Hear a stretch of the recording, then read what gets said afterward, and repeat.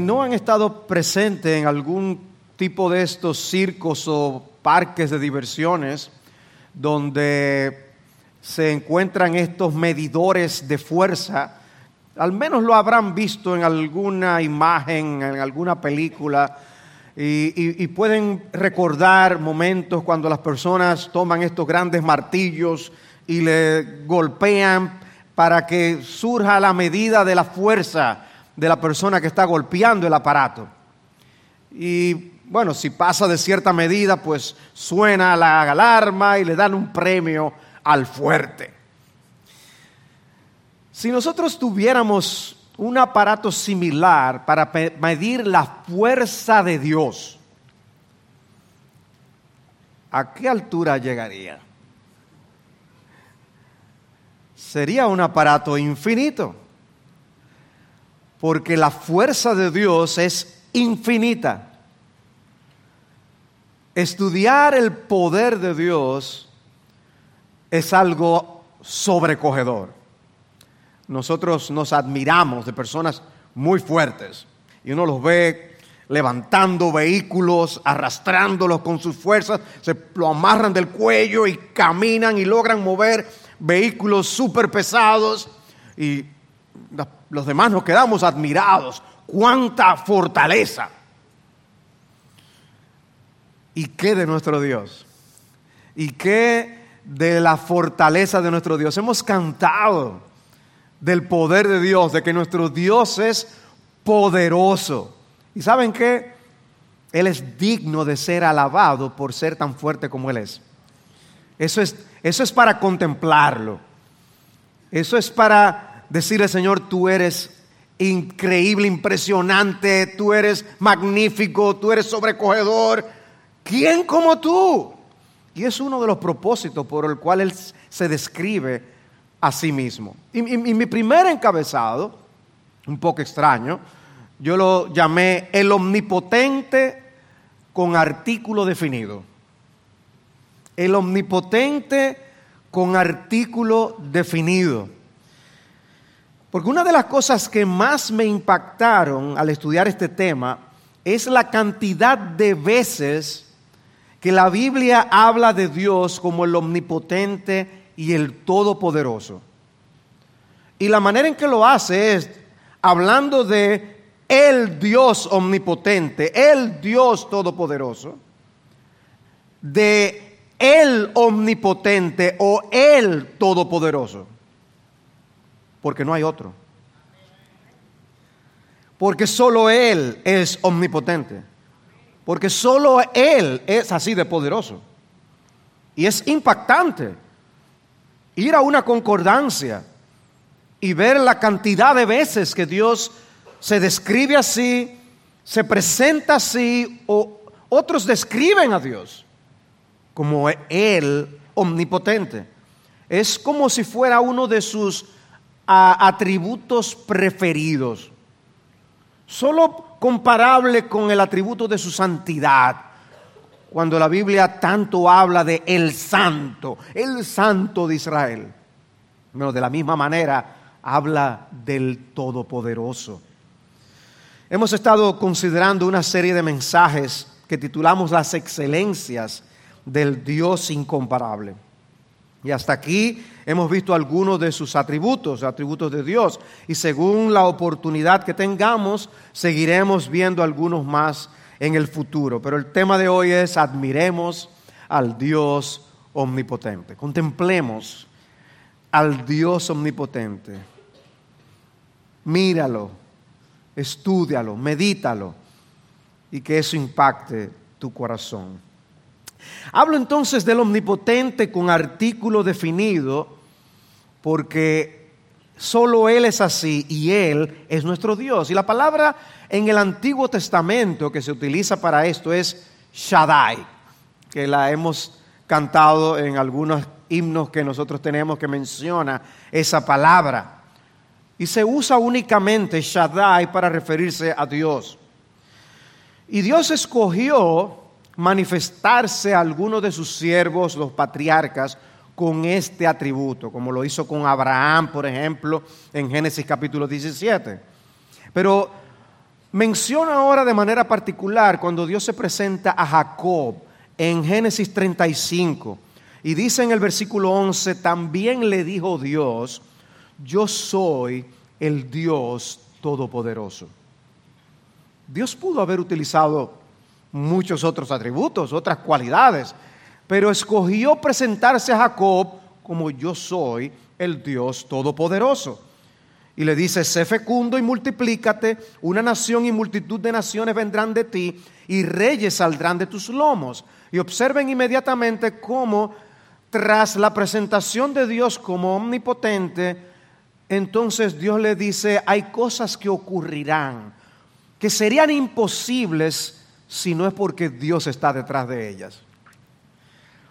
Cuando Jacob bendijo a los hijos de José antes de morir, le dijo a José en Génesis capítulo 48, versículos 3 y 4, entonces Jacob dijo a José, el Dios Todopoderoso se me apareció en luz en la tierra de Canaán, me bendijo y me dijo, he aquí yo te haré fecundo y te multiplicaré y haré de ti multitud de pueblos y daré esta tierra a tu descendencia después de ti en posesión perpetua.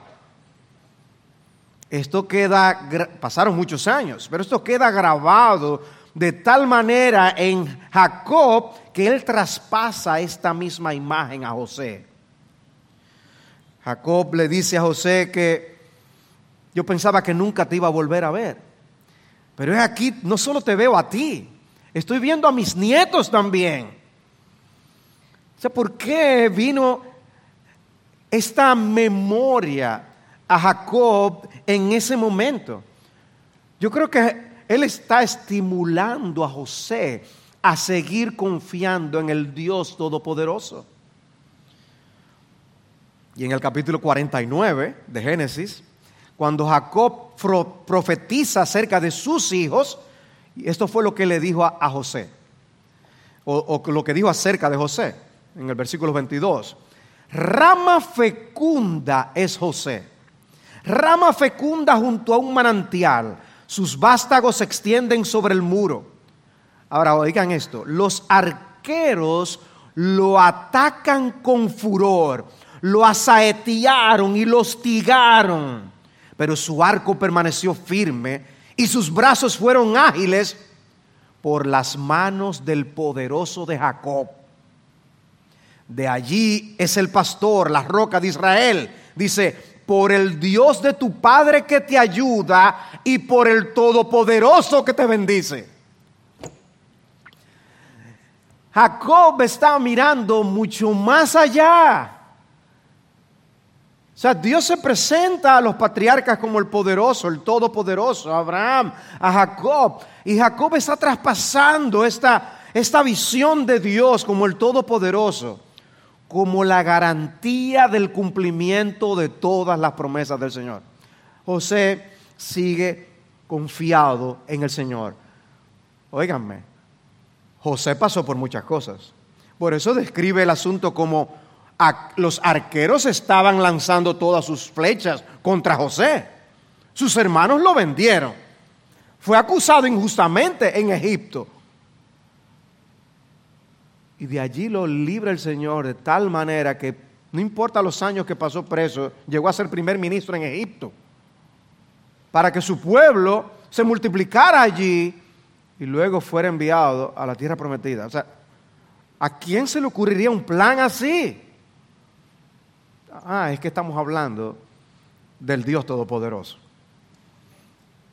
Estamos hablando de tu Dios y de mi Dios, que de paso es todopoderoso. El Dios que hemos venido a adorar es todopoderoso. Pero viene ahora a Moisés. Y en Moisés capítulo 6, versículo 2, dice que Dios estaba hablando con Moisés. Y dice, continuó hablando Dios a Moisés y le dijo, yo soy el Señor. Y me aparecí a Abraham, a Isaac y a Jacob como Dios todopoderoso. Mas por mi nombre no me di a conocer a ellos. Pero está diciendo, yo decidí presentármeles a ellos como el Dios todopoderoso. Y uno se pregunta, ¿por qué? ¿Por qué Dios quiere que tú y yo conozcamos que Él es todopoderoso? ¿Por qué la Biblia abunda tanto en decir que Dios es el omnipotente? Una y otra vez, una y otra vez. ¿Por qué tantas veces? Como les decía, solo otro atributo es usado y mencionado tantas veces para referirse a Dios. Hay un interés particular en la revelación de Dios, en que le conozcamos como todopoderoso.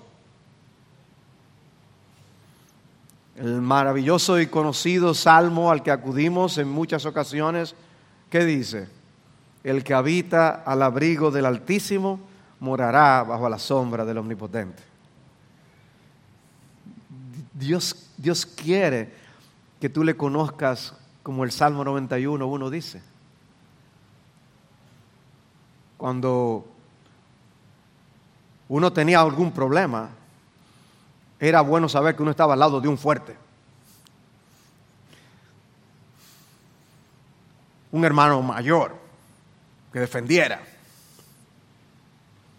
Alguien decía, yo tengo un tío militar. Bueno, nuestro Dios es el omnipotente.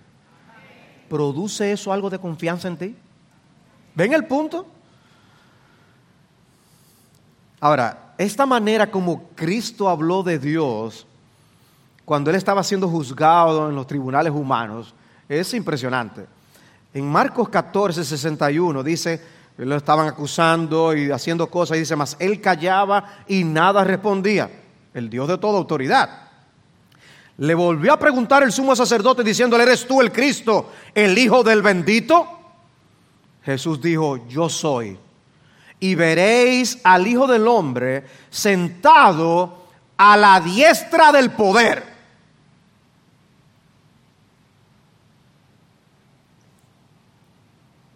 ¿Cómo está hablándose de Dios ahí?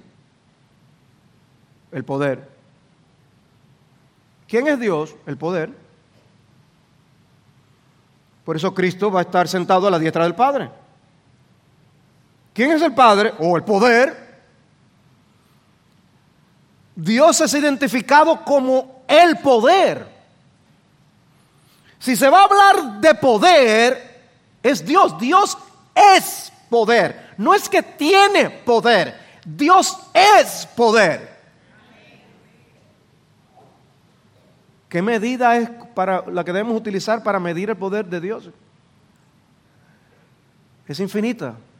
No hay aparato que pueda medir la energía divina.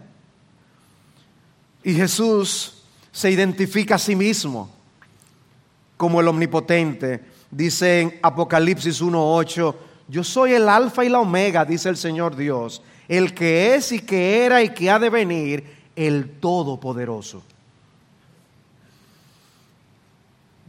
Entonces Cristo se presenta a sí mismo evidentemente como Dios.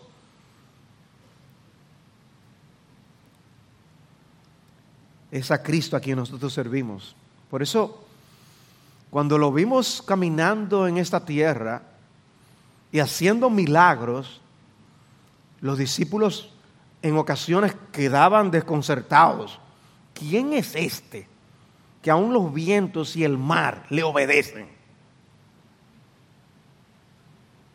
Wow. O sea, piensa en ocasiones cuando el viento ha sido tan grande, un huracán, un torbellino de estos que destruyen cosas. Tú dices, tú quisieras como poder tener algo que detenga tal cosa. Bueno, Dios lo hace. Dios es capaz de calmar una tormenta. Dios puede ponerle límites al mar. Ese es nuestro Dios. ¿Qué significa entonces que Dios es todopoderoso? Bueno, dice el puritano George Swinnock, el poder de Dios es el atributo por el cual Él efectúa lo que le plazca. En otras palabras, Dios hace lo que quiere. Ni hay quien le cuestione ni detenga su mano, como dice el libro de Daniel. En Isaías 46:10 lo dice de esta forma, que declaro el fin desde el principio y desde la antigüedad lo que no ha sido hecho. Yo digo, mi propósito será establecido y todo lo que yo quiero realizaré. En el hombre hay una especie de deseo por ser todopoderoso y por querer hacer lo que quiere. Todos quisiéramos hacer lo que deseamos, pero eso no es para nuestro bien. Realmente, si tuviéramos tal poder, nos haríamos daño. El único que puede hacer todo lo que quiere es Dios. Él es el omnipotente, el todopoderoso. Él sí puede hacer todo lo que quiere. Otro puritano que estudió bastante los atributos de Dios, Stephen Charnock, él dice: el poder de Dios es aquella habilidad y fuerza por la cual Él puede hacer que suceda lo que Él quiera, todo lo que su infinita sabiduría quiera dirigir y todo lo que la infinita pureza de su voluntad pueda llevar a cabo. El poder de Dios es como Él mismo, infinito, eterno, incomprensible. La criatura no puede controlarlo, restringirlo ni frustrarlo. Dice él, de paso, su poder tiene otros atributos. Su poder es infinito. Por eso no hay aparato que lo mida. Su poder es eterno. No es que un tiempo tiene más poder que en otro momento. No, el mismo poder siempre. Incomprensible. ¿Quién puede entender el poder de Dios? Nadie puede frustrar el ejercicio del poder de Dios. Nadie puede impedir que Dios haga lo que Él se ha propuesto hacer. Y eso es consolador, pero al mismo tiempo aterrador para aquellos que no conocen la gracia de Jesús. Dice el Salmo 115:3, nuestro Dios está en los cielos, Él hace lo que le place. Dice Job 42, 1 y 2, Job 42, es el final del libro. Job ha aprendido muchas cosas y él dice en Job 42, yo sé que tú puedes hacer todas las cosas y que ningún propósito tuyo puede ser estorbado. Dice, si hay algo que Job aprendió, porque de oídas te había oído, ahora mis ojos te ven, tú haces lo que tú quieras, Señor. Y eso incluye todo lo que tú quieras hacer con mi vida. Y diré algo más sobre eso en un instante. Pero como todopoderoso, Dios puede hacer todo lo que sea conforme a su naturaleza, que es una naturaleza santa, justa y buena. Y Él por eso hará todo lo que sea conforme a su naturaleza. En ese sentido, Dios no puede mentir, como dice el libro de Tito, porque mentir no es conforme a su naturaleza, ¿ven? Pero todo lo que es conforme a naturaleza, sí. Dios nunca va a decir que el diablo es bueno. No puede mentir. Y en ese sentido, eso da confianza. Dios nunca quebrantará ninguna de sus promesas, porque va en contra de su naturaleza. Él es fiel y veraz. Él tampoco puede hacer cosas ilógicas o absurdas, como hacer otro Dios más poderoso que Él. Eso es ilógico y absurdo. O hacer un círculo cuadrado. No. O una roca tan pesada que ni Él mismo la pueda cargar. Eso es absurdo. Dios no hace cosas ilógicas. La omnipotencia de Dios implica que a Él nunca se le gasta la energía. Hay algunas personas que nos sorprenden con la energía que tienen, ¿verdad? Parecen desde que se levantan hasta que se acuestan. Y se duermen es para recargar batería. Pero la verdad es que nos cansamos. Aún el que tiene más energía se cansa, se agota. Pero Dios no. Dios no. Tú puedes quizás considerar la obra más impresionante y para Dios eso no gastó nada de energía. Porque tiene una cantidad infinita de energía. O sea que catalogar un trabajo como duro o difícil es algo que nosotros podemos usar para hablar de las cosas que tú y yo hacemos, pero no de las que Dios hace. Nosotros podemos ver cierto trabajo como que esto es más fácil que aquel otro, pero para Dios no. Algo que sea sencillo o complicado, Dios lo hace igual, no importa. Ese es nuestro Dios. O sea, fíjate, cuando tú ves algo sencillo, ¿a qué tú eres tentado? Pero hasta yo lo hago. Cuando tú ves algo complicado, tú dices, bueno, hay que orar. Pero para Dios, una cosa o la otra es lo mismo. Porque Él tiene energía de más para hacer una cosa y la otra. Siempre debemos confiar en Dios, aunque sea una cosa sencilla, ¿ven?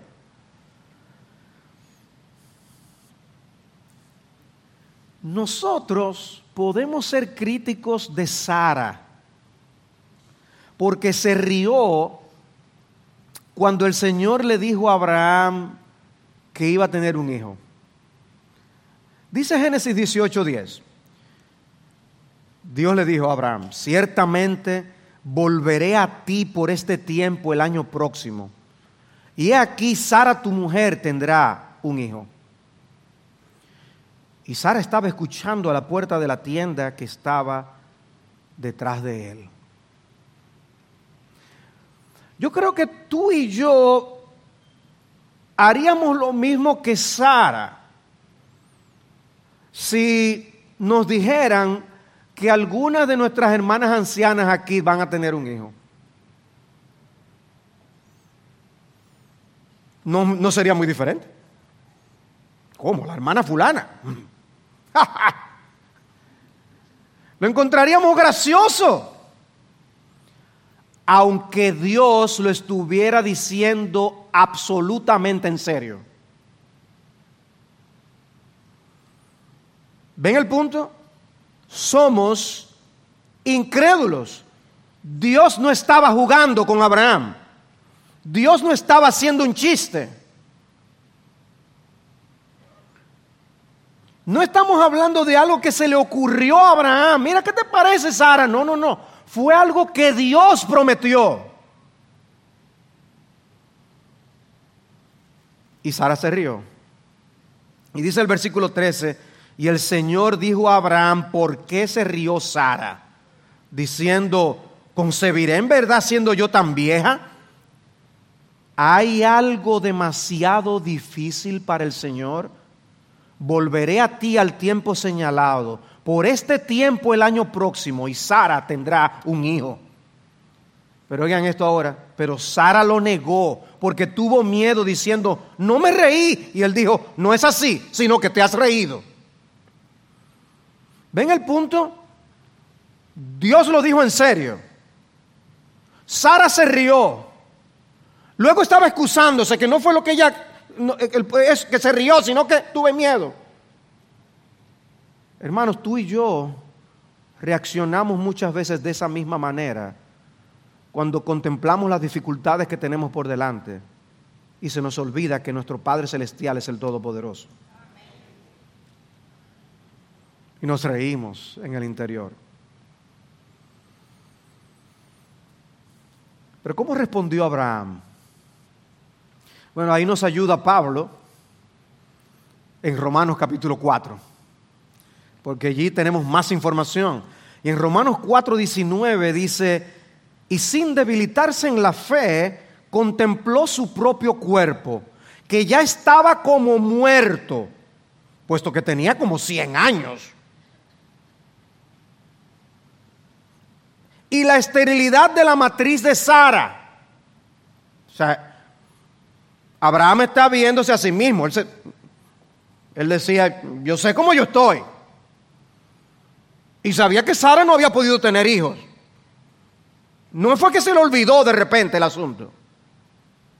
Consciente de quién él era y cómo estaba Sara, dice: sin embargo, respecto a la promesa de Dios, Abraham no titubeó con incredulidad, sino que se fortaleció en fe, dando gloria a Dios y estando plenamente convencido de que lo que Dios había prometido, poderoso era también para cumplirlo. ¡Wow! ¡Qué ejemplo de fe! Y dice allí: por lo cual también su fe le fue contada por justicia. ¡Qué ejemplo para nosotros! Para no quedarnos simplemente contemplando aquello que hace improbable que algo ocurra, sino que debemos elevar nuestros ojos al cielo por la fe y ver al Todopoderoso, nuestro Padre Celestial. La historia que yo les leí sobre Abraham y Sara está en Génesis 18. ¿Saben ustedes cómo se le presentó Dios a Abraham en el capítulo 17? Esto es lo que dice el versículo 1. Cuando Abraham tenía 99 años, el Señor se le apareció y le dijo: yo soy el Dios Todopoderoso. Anda delante de mí y sé perfecto.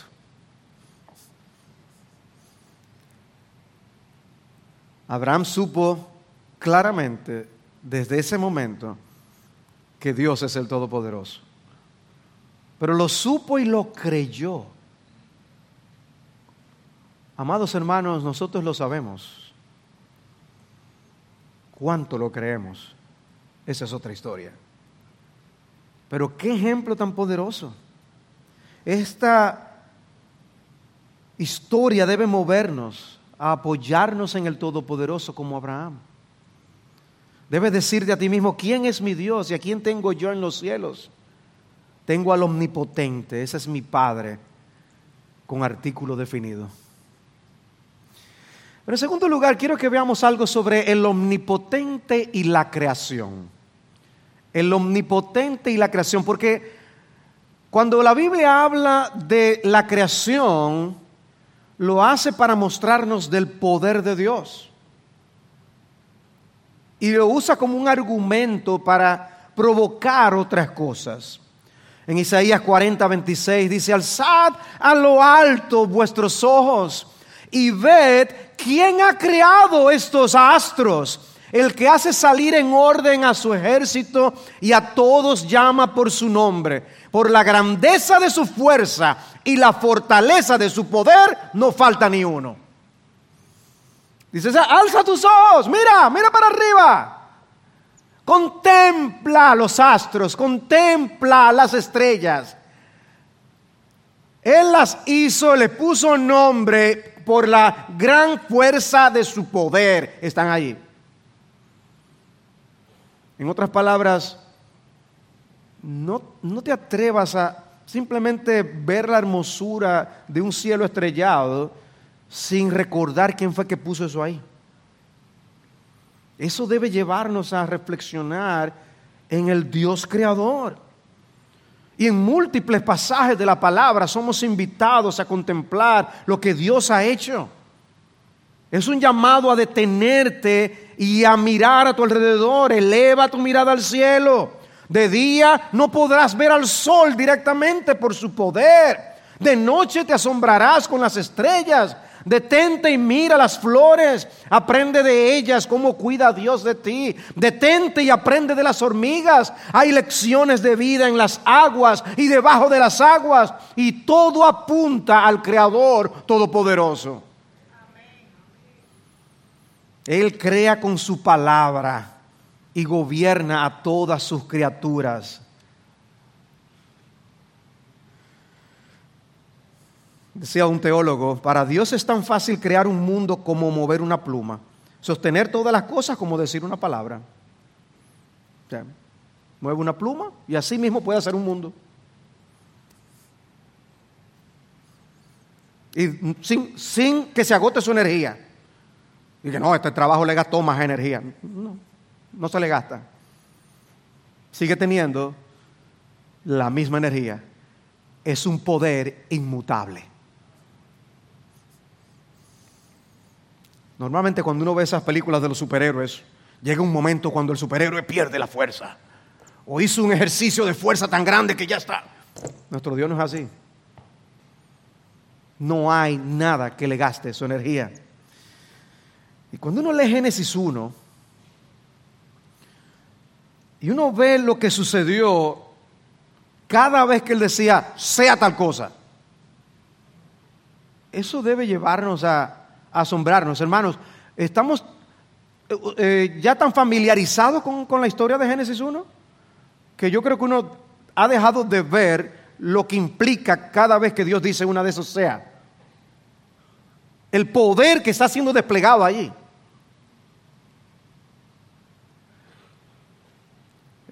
Escuchaba a Sproul decir que tuvo una conversación con Carl Sagan, aquel científico, y dice que Sagan le decía: bueno, nosotros podemos, con la ciencia, los avances que tenemos y el estudio que hacemos, podemos llegar tan atrás, tan atrás, tan atrás, como hasta el momento mismo del Big Bang. Y dice que Sproul le dijo, pero ¿y por qué te quedas ahí? Ve un segundo atrás. Si tú eres un científico, la ciencia debe tener interés en ver qué había un segundo antes. La Biblia nos dice que había un segundo antes, que Dios, cuando Dios dijo, sea la luz, sea aquello, sea lo otro, Dios estaba ahí, el eterno Dios, en un eterno presente con todo su poder. Él lo hizo con su poder. Dice el Salmo 33:6, por la palabra del Señor fueron hechos los cielos y todo su ejército por el aliento de su boca. ¡Wow! ¡Qué palabra! Dice el versículo 8, tema entonces al Señor toda la tierra, tiemblen en su presencia todos los habitantes del mundo. Si tú ves a un Dios que con su palabra simplemente sea, y ¡wow! Todo. ¡Oh, wow! ¡Otra vez! ¡Hazlo otra vez! Eso es lo que tú harías. Tema delante de Él toda la tierra. Porque Él habló y fue hecho. Él mandó y todo se confirmó. Uy, qué Dios. La conclusión lógica es temer y reverenciar al Dios que tiene semejante poder. Se cae por su propio peso que lo demás que dice el Salmo también es cierto. Y dice Salmo 33, dice en el versículo 10, el Señor hace nulo el consejo de las naciones, frustra los designios de los pueblos. Pero si Él hizo el mundo, no podrá hacer eso. Dice, bienaventurada la nación cuyo Dios es el Señor, versículo 12. El pueblo que Él ha escogido como herencia para sí. Si Él es el Todopoderoso, no es bienaventurado el pueblo que le tenga a Él por su Dios. Versículo 16, el rey no se salva por gran ejército, ni es librado el valiente por la mucha fuerza. Falsa esperanza de victoria es el caballo, ni con su mucha fuerza puede librar. Nada puede contra el poder de Dios. Y dice el versículo 20, nuestra alma espera al Señor. Él es nuestra ayuda y nuestro escudo. O sea, si Él hizo todas las cosas, se desprende que Él es nuestra ayuda. ¿Ven lo que nos roba la teoría del Big Bang y de la evolución? Porque con el fin de liberarse, para poder vivir como se les antoje, proponen que aquí estamos por azar y que nos dirigimos a ningún destino. La vida se reduce a un sálvese quien pueda. Es imposible contemplar la creación y no ver un despliegue del poder de Dios. Por eso Pablo dijo en Romanos 1:20, desde la creación del mundo, sus atributos invisibles, su eterno poder y divinidad se han visto con toda claridad, siendo entendidos por medio de lo creado, de manera que no tienen excusa. Pueden decir todo lo que quieran, pero la palabra de Dios dice que el poder de Dios se evidencia en la creación, y lo niegan simplemente porque les conviene.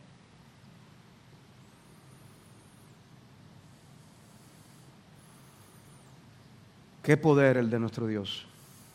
Ahora, Dios hizo el mundo y Dios hizo el mundo con sus leyes, ¿no? Pero cuando hablamos de la omnipotencia de Dios, también estamos diciendo que Dios es capaz de obrar según las leyes de la naturaleza y contrario a las leyes de la naturaleza también, que es lo que nosotros llamamos milagros. Los milagros que vemos en las Escrituras es porque Dios es el Todopoderoso. Él hace que cosas que son pesadas floten. O que un hombre sea trasladado a la gloria de la tierra, como un Enoc, como un Elías. Es nuestro Dios, el Todopoderoso. Puede hacer las cosas a través de medios ordinarios, pero también sin ellos, si es necesario, si lo quiere hacer. Puede hacer detener el sol, anular el poder del fuego, cerrar la boca de leones, hacer que las aguas se detengan y se levanten como en un muro. Él puede sanar enfermedades y levantar muertos, multiplicar panes y peces y caminar sobre las aguas. Ese es nuestro Dios. En Jeremías 32, versículo 17 dice: ah, Señor Dios, he aquí tú hiciste los cielos y la tierra con tu gran poder y con tu brazo extendido. Nada es imposible para ti. ¿Ven? Una cosa se desprende de la otra. Si Él hizo esto, es porque nada es imposible para Él. Y en el versículo 27, allí mismo de Jeremías 32, he aquí, yo soy el Señor, porque aquello fue lo que dijo Jeremías, pero ahora es Dios hablando. He aquí, yo soy el Señor, el Dios de toda carne. ¿Habrá algo imposible para mí? ¿Habrá algo imposible para mí? Oh, hermanos, podemos decir con el salmista: mi socorro viene del Señor, que hizo los cielos y la tierra. Si Él hizo los cielos y la tierra, ¿no puede intervenir en tu caso y en el caso de otros a tu alrededor para hacer su voluntad? Ciertamente. No hay nada en el mundo, ningún problema o situación que pueda agotar el poder de nuestro Dios. Su poder es eterno e inmutable. Y es una gran bendición el que siempre sea un poder santo, porque solo será usado para aquellas cosas que harán avanzar su reino. Una gran bendición. Cuando Dios hizo todas las cosas en el principio, su poder no disminuyó en nada, en lo absoluto. Si tuviéramos un medidor para medir la energía que salió de Dios cuando hizo todo el mundo, la que había cuando comenzó a crear y la que había cuando terminó de crear, todo igual. Ese es nuestro Dios. En Jeremías 10, el Señor le dice a Israel que no aprenda el camino de las demás naciones, que no se dejen llevar de sus costumbres, y les habla específicamente de la idolatría. Les dice que los dioses de este mundo son como los espantapájaros, que no hablan y tienen que ser cargados porque no andan. Y les dijo, no hay nadie como tú, oh Señor, grande eres tú y grande es tu nombre en poderío. Y en contraste con los ídolos, dice el versículo 10, pero el Señor es el Dios verdadero. Él es el Dios vivo y el Rey eterno. Ante su enojo tiembla la tierra y las naciones son impotentes ante su indignación. Así les diréis, los dioses que no hicieron los cielos y la tierra, no lo hicieron, perecerán de la tierra y de debajo de los cielos. Él es el que hizo la tierra con su poder, el que estableció el mundo con su sabiduría y con su inteligencia extendió los cielos.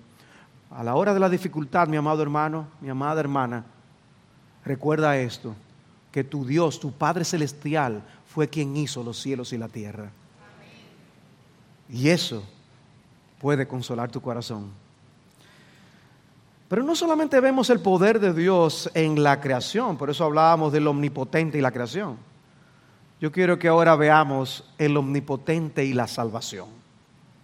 El omnipotente y la salvación. Nosotros tenemos una promesa de redención desde Génesis 3:15.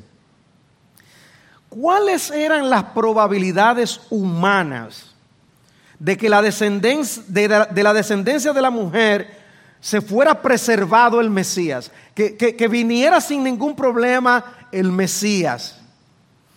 Bueno, cuando nosotros leemos la Biblia, el relato bíblico está lleno de obstáculos y de amenazas para que eso no ocurra.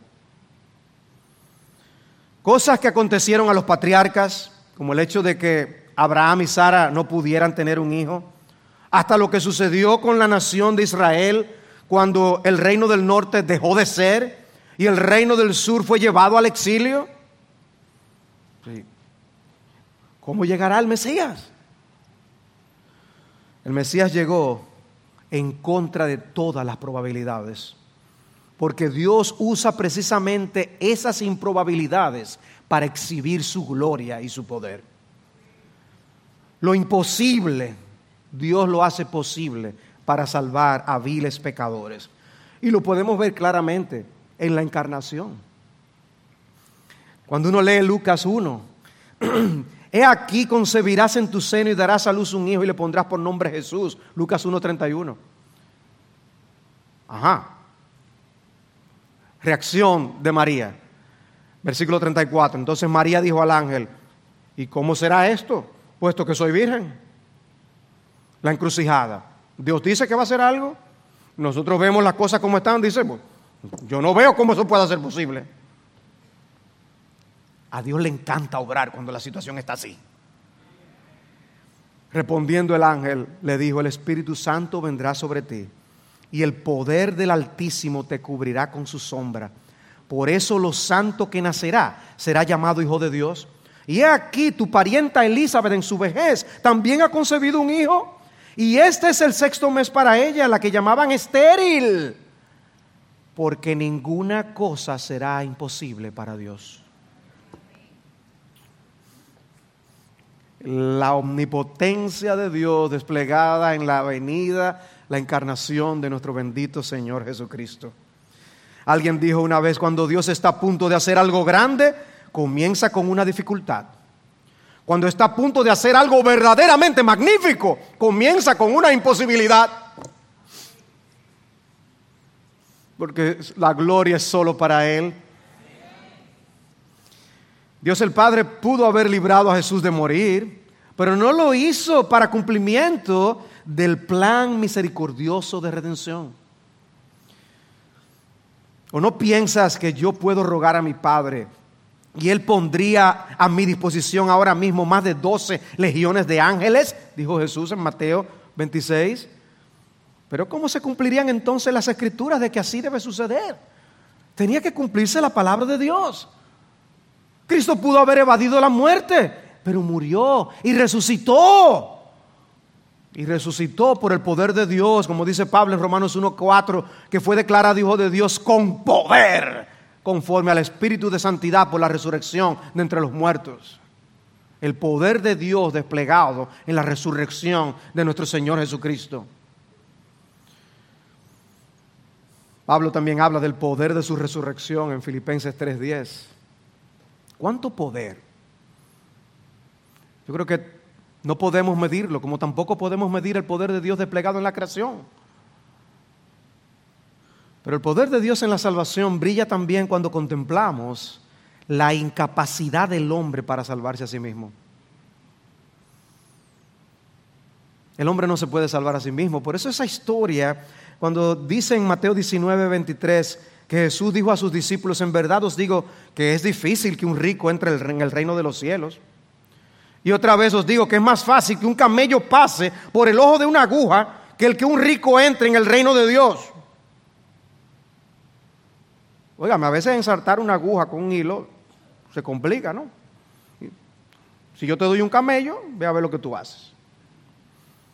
El mensaje que Cristo está diciendo es obvio. Dice él, al oír esto, los discípulos estaban llenos de asombro y decían entonces, ¿quién podrá salvarse? No cabe el camello, ni cabe el rico, no, es imposible para el hombre salvarse entonces. Pero Jesús mirándolos les dijo, para los hombres eso es imposible, pero para Dios todo es posible. La salvación para el hombre, el salvarse a sí mismo es imposible. Pero Dios se deleita en hacer lo imposible posible por su maravilloso poder, rescatando a pecadores. El corazón de los pecadores es descrito como un corazón de piedra. Es una piedra que solo el Dios Todopoderoso puede quebrantar. Y así como Jesús hizo milagros a la vista de las personas, donde dio vista a los ciegos, sanó enfermos, resucitó muertos, en el ámbito espiritual ocurre lo mismo. El Señor abre los ojos de los que no pueden ver su gloria y pasa a los pecadores de la muerte a la vida. Por eso el nuevo nacimiento es visto como una recreación. Es un nuevo acto de creación que solo Dios puede hacer, que es nacer de nuevo por el Espíritu. Por eso Pablo dijo que Dios, que mandó que de las tinieblas resplandeciese la luz, creación, es el que resplandeció en nuestros corazones para iluminación del conocimiento de la gloria de Dios en la faz de Jesucristo. Salvación. Omnipotente en la creación, omnipotente en la salvación. En Juan 9 Jesús dijo, yo vine a este mundo para que los que no ven, vean. Ni tú ni yo veíamos. y Dios por su poder nos abrió los ojos.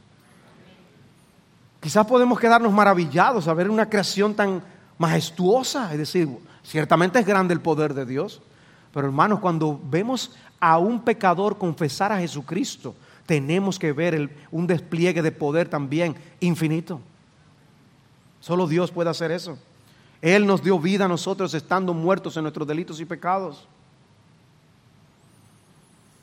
Y cuando un pecador entiende su incapacidad, que no puede salvarse a sí mismo, es entonces cuando corre al único que lo puede rescatar. El poder infinito de Dios es parte de las buenas nuevas del Evangelio que podemos compartir con los pecadores. Tú no puedes salvarte, qué gran problema. Dios sí puede salvarte por su poder. Qué buena noticia. Y Hebreos 7:25, miren cómo habla de Jesús. Él también es poderoso para salvar para siempre a los que por medio de Él se acercan a Dios. Él es poderoso, Él puede hacerlo. Tú y yo no. Tú no te puedes salvar a ti mismo, tú no puedes salvar a nadie más, pero Dios sí. Él sí. Clámale a Él, pídele a Él aún por los tuyos. Y cuando nos salva por su poder, entonces nos guarda para que lleguemos a la gloria.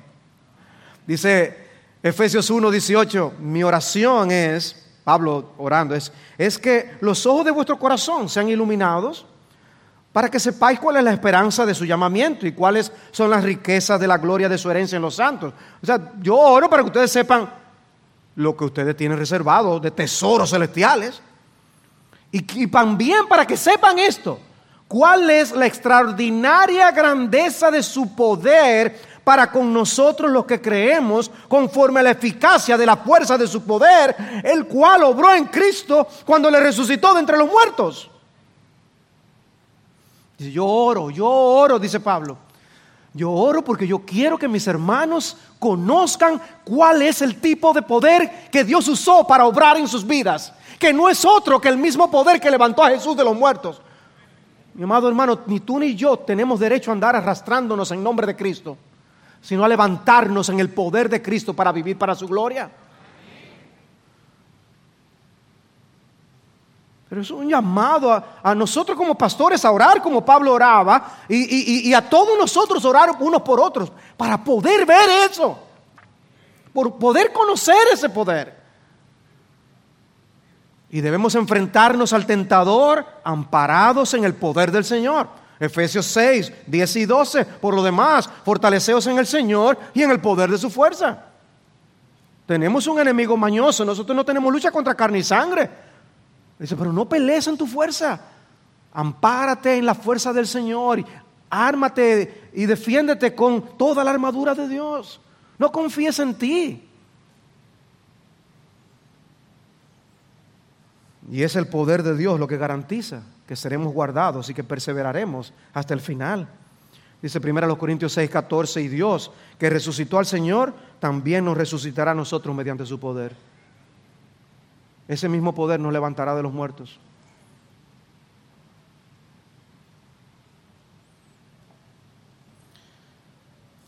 ¿Para qué Dios quiere que tú sepas esto? ¿Para qué Dios se presenta a sí mismo como el Todopoderoso? ¿Para qué? Bueno, hermanos, esto debe movernos a la confianza. El saber que nuestro Padre es el Dios Todopoderoso. Confianza.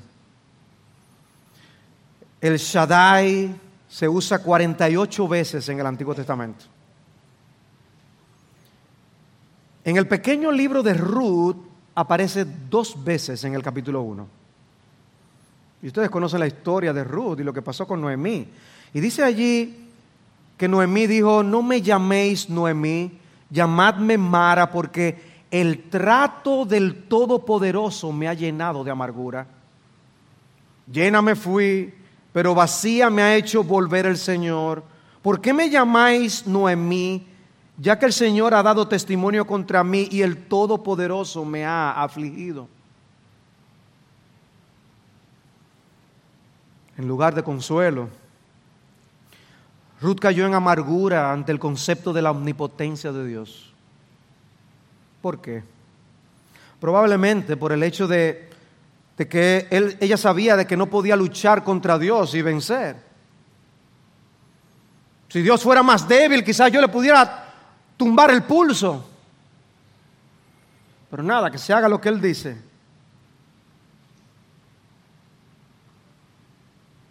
Pero ¿saben ustedes cuál es el libro en el que más aparece el término Shaddai, el Todopoderoso, en el Antiguo Testamento? Quizás no se lo imaginen. Porque quizás ustedes dirían, Génesis, el poder creativo de Dios, el Todopoderoso. Y como se le presentó a los patriarcas. Oh, quizás Éxodo, las plagas de Egipto. No, es en Job. Es en Job. En Génesis, que es el segundo libro en el que más aparece el término, aparece 6 veces. ¿Saben cuántas veces aparece en el libro de Job? 31 veces. Como si hubiera un propósito en presentar a Dios como el Todopoderoso en la historia de un hombre que fue afligido de esa manera.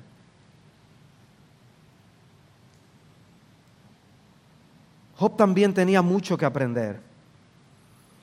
Él dijo algo similar a lo que Noemí dijo. Dice en Job 6:4, las flechas del Todopoderoso están clavadas en mí, cuyo veneno bebe mi espíritu, y contra mí se juntan los terrores de Dios. O en el capítulo 23, cuando dijo, me ha turbado el Omnipotente.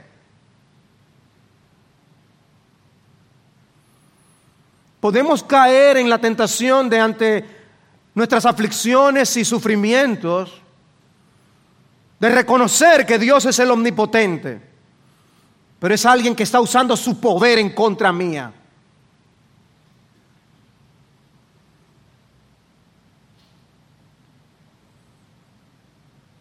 Dijo también en el capítulo 27, vive Dios que ha quitado mi derecho y el Todopoderoso que ha amargado mi alma.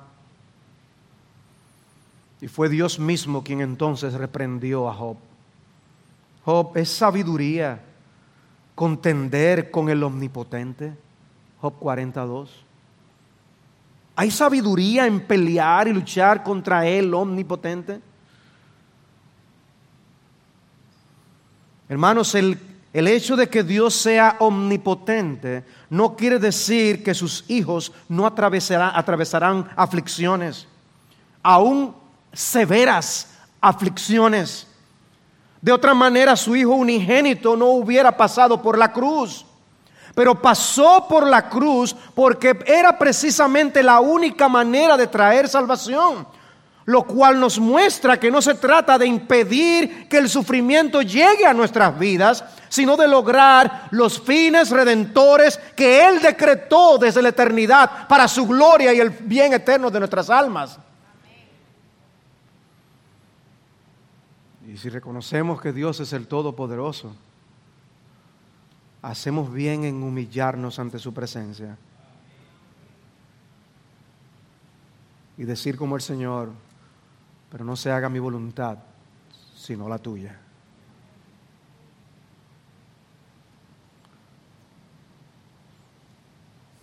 Amados, no os sorprendáis del fuego de prueba que en medio de vosotros ha venido para probaros, dice Pedro, como si alguna cosa extraña os estuviera aconteciendo. Antes bien, en la medida en que compartís los padecimientos de Cristo, regocijaos, para que también en la revelación de su gloria os regocijéis con gran alegría. Hay un asunto de la actitud con que abordamos esos problemas. Saber que Dios es soberano y todopoderoso y que Él hará su voluntad. Él hará, ¿qué hemos visto? Él hará todo lo que Él quiere. Y Él está haciendo cosas que son mucho más grandes que tú y que yo. Tú y yo somos como un soplo, que estamos aquí un momento y ya no estaremos. Y Dios seguirá haciendo su obra de redentora y llevará a plenitud su redención. Y llegaremos a la gloria eterna donde todos celebraremos lo que Él llevó a cabo estando aquí en la tierra. De manera que no seamos cortos de vista en ese sentido. ¿Qué lograrás luchando contra el Todopoderoso? ¿Saben qué aparece también en Job? El texto que he citado en Hebreos 12, aquí, cuán bienaventurado es el hombre a quien Dios reprende, no desprecies pues la disciplina del Todopoderoso. Y la Reina Valera lo traduce, no menosprecies la corrección del Todopoderoso. Dios interviene en nuestras vidas y hay cosas que vendrán. A veces Él haciendo su obra para moldearnos y a veces para castigarnos. Es nuestro Padre Celestial. Y dice el libro de Hebreos que nosotros no debemos ver estas cosas y decir y mirarlas con menosprecio, sino ver allí una muestra del cuidado paternal de Dios para con nosotros. Elí no es considerado como un buen ejemplo en las Escrituras, pero la manera en que habló en el siguiente pasaje debe ser tomada en cuenta. ¿Recuerdan cuando Dios se revela a Samuel y se le aparece Samuel, Samuel? Y Dios le habla y le da un mensaje sobre Elí a Samuel. Dice en 1 Samuel 3:17, y Elí dijo, ¿cuál es la palabra que el Señor te habló? Te ruego que no me la ocultes. Así te haga Dios y aún más si me ocultas algo de todas las palabras que Él te habló. Entonces Samuel se lo contó todo sin ocultarle nada. Y era una mala noticia. Y Elí dijo, el Señor es que haga lo que bien le parezca. Hermano, dime si a final de cuentas no será así, que Dios hará lo que bien le parezca. Sea que tú no patalees o que patalees, Dios hará lo que bien le parezca. Y si lo hacemos de una manera sumisa y humilde, eso da gloria a Dios. Pero también aprendemos que Dios cumplirá todas sus promesas. Y eso es alentador. Por eso veíamos los ejemplos que vimos con Abraham, con Jacob. Porque alguien puede tener muchas buenas intenciones y prometer algo, pero no tener la capacidad de cumplir lo que promete. Bueno, nuestro Dios cumple lo que promete. Nosotros seremos protegidos por el poder de Dios, dice 1 de Pedro 1:5. Y nosotros llegaremos a la gloria. El poder que obró en la resurrección de Cristo obrará en nosotros y nos resucitará. ¿Y saben qué dice Apocalipsis? Que nosotros cuando estemos en la gloria vamos a dar gracias a Dios diciendo, damos gracias, oh Señor, Dios Todopoderoso, el que eres y el que eras, porque has tomado tu gran poder y has comenzado a reinar. Eso es alentador. Pero no quería dejar de traer unas palabras con respecto al evangelismo. Y esto con miras aún a la conferencia de evangelismo que tendremos. Dios capacita a su iglesia para ser testigos. Lo vemos en Lucas 24 y en Hechos 1:8. Recibiréis poder cuando venga sobre vosotros el Espíritu Santo. O sea, Dios nos capacita con su poder para que seamos fieles testigos de Cristo. Y vemos también cómo Dios no solo nos capacita como iglesia, sino que capacita a sus siervos. Y Pablo por eso habla de cómo el poder de Dios le capacita para llevar el evangelio a los gentiles. Pero no solo eso, también Él utiliza el mensaje del evangelio para actuar con poder. ¿Por qué? Porque el evangelio es poder de Dios para salvación. O sea que aún con miras al evangelismo, cuando tú estás evangelizando no se trata de ti ni de la otra persona, es el poder de Dios que está involucrado aquí. No confíes en ti, confía en Dios. Ora por tu familiar, ruega al Señor que lo salve, porque oramos al Todopoderoso. Y aquel que es poderoso para hacer todo mucho más abundante de lo que pedimos o entendemos, según el poder que obra en nosotros, etcétera, etcétera. A Él sea gloria. Es a Él que oramos. Él puede hacer más abundantemente.